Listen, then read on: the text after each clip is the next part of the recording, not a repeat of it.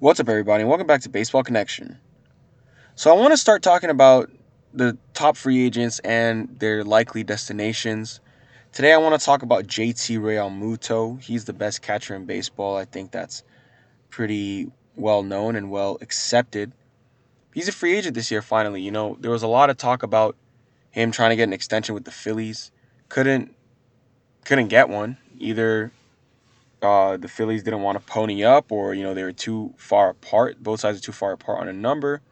But he's going to be able to test the free agent market, and he's going to, yeah, I mean, he's going to get paid. He's going to get paid. He's the best catcher in baseball.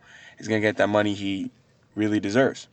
So, with that being said, who are some of the likely teams to land JT Realmuto? Who are some of the likely teams to, win the bidding war for his services? Because that's what it's going to be. It's going to be a bidding war. He's going to go to the team that gives him the most money. Let's be real here. And he's going to be looking for a long-term deal. So I can see him getting something like a 5-year deal. Uh, he is 29 years old, so that's definitely right in there. That's a good contract that's going to get him right. The bulk of his prime is going to be in this contract. Something like 5 years, maybe 110, 120 million or something like that would be a pretty good deal for him. So I think the first team that makes sense for him is the Mets. So this is a team that has a new owner, plenty of surrounding talent, but obviously they have a frustrated fan base and a huge hole at catcher. They haven't had, a stud catcher back there in who knows how long. But with this new leadership group, I can see this new group just wanting to make a kind of splash that makes you believe that there's a new gang in town, a new leadership group in town.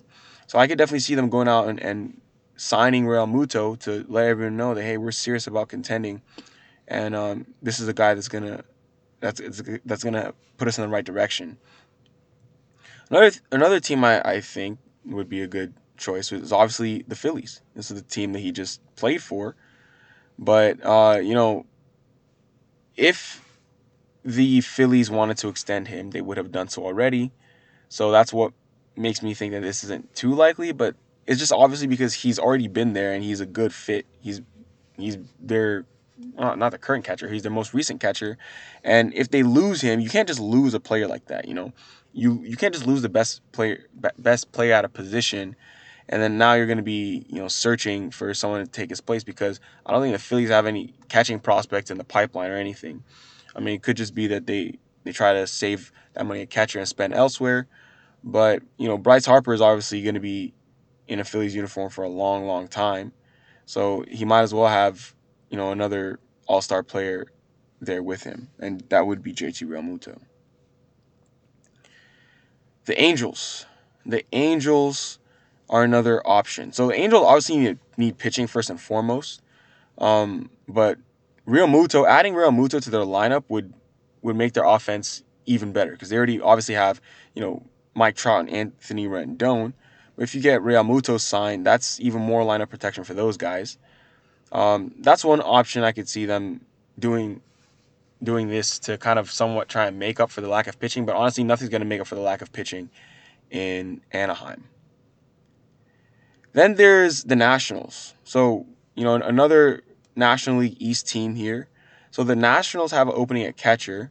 Obviously, they're familiar with Realmuto because Realmuto used to play in the Marlins organization. Well, he played for the Marlins and then with the Phillies. So obviously, playing in that division for a long time.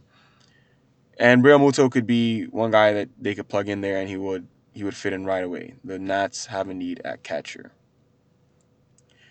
And then we might as well finish out the National League. There's the Braves. I mean, obviously Travis d'Arnaud just won a Silver Slugger, but if they lose Marcelo Ozuna, they could move Travis d'Arnaud to DH if the DH is coming to the National League, and then you have your catcher in Real Muto.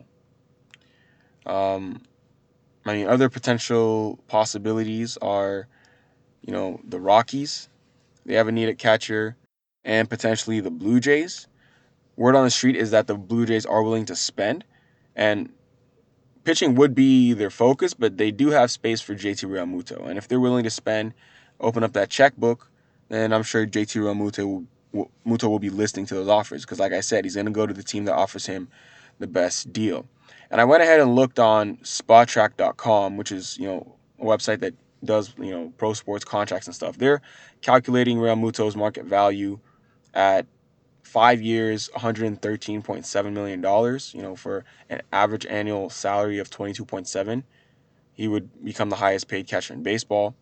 But obviously, you know, he is the highest. I mean, he is the best player in baseball at that position, so it makes sense that he would make that kind of money. So definitely north of $100 million.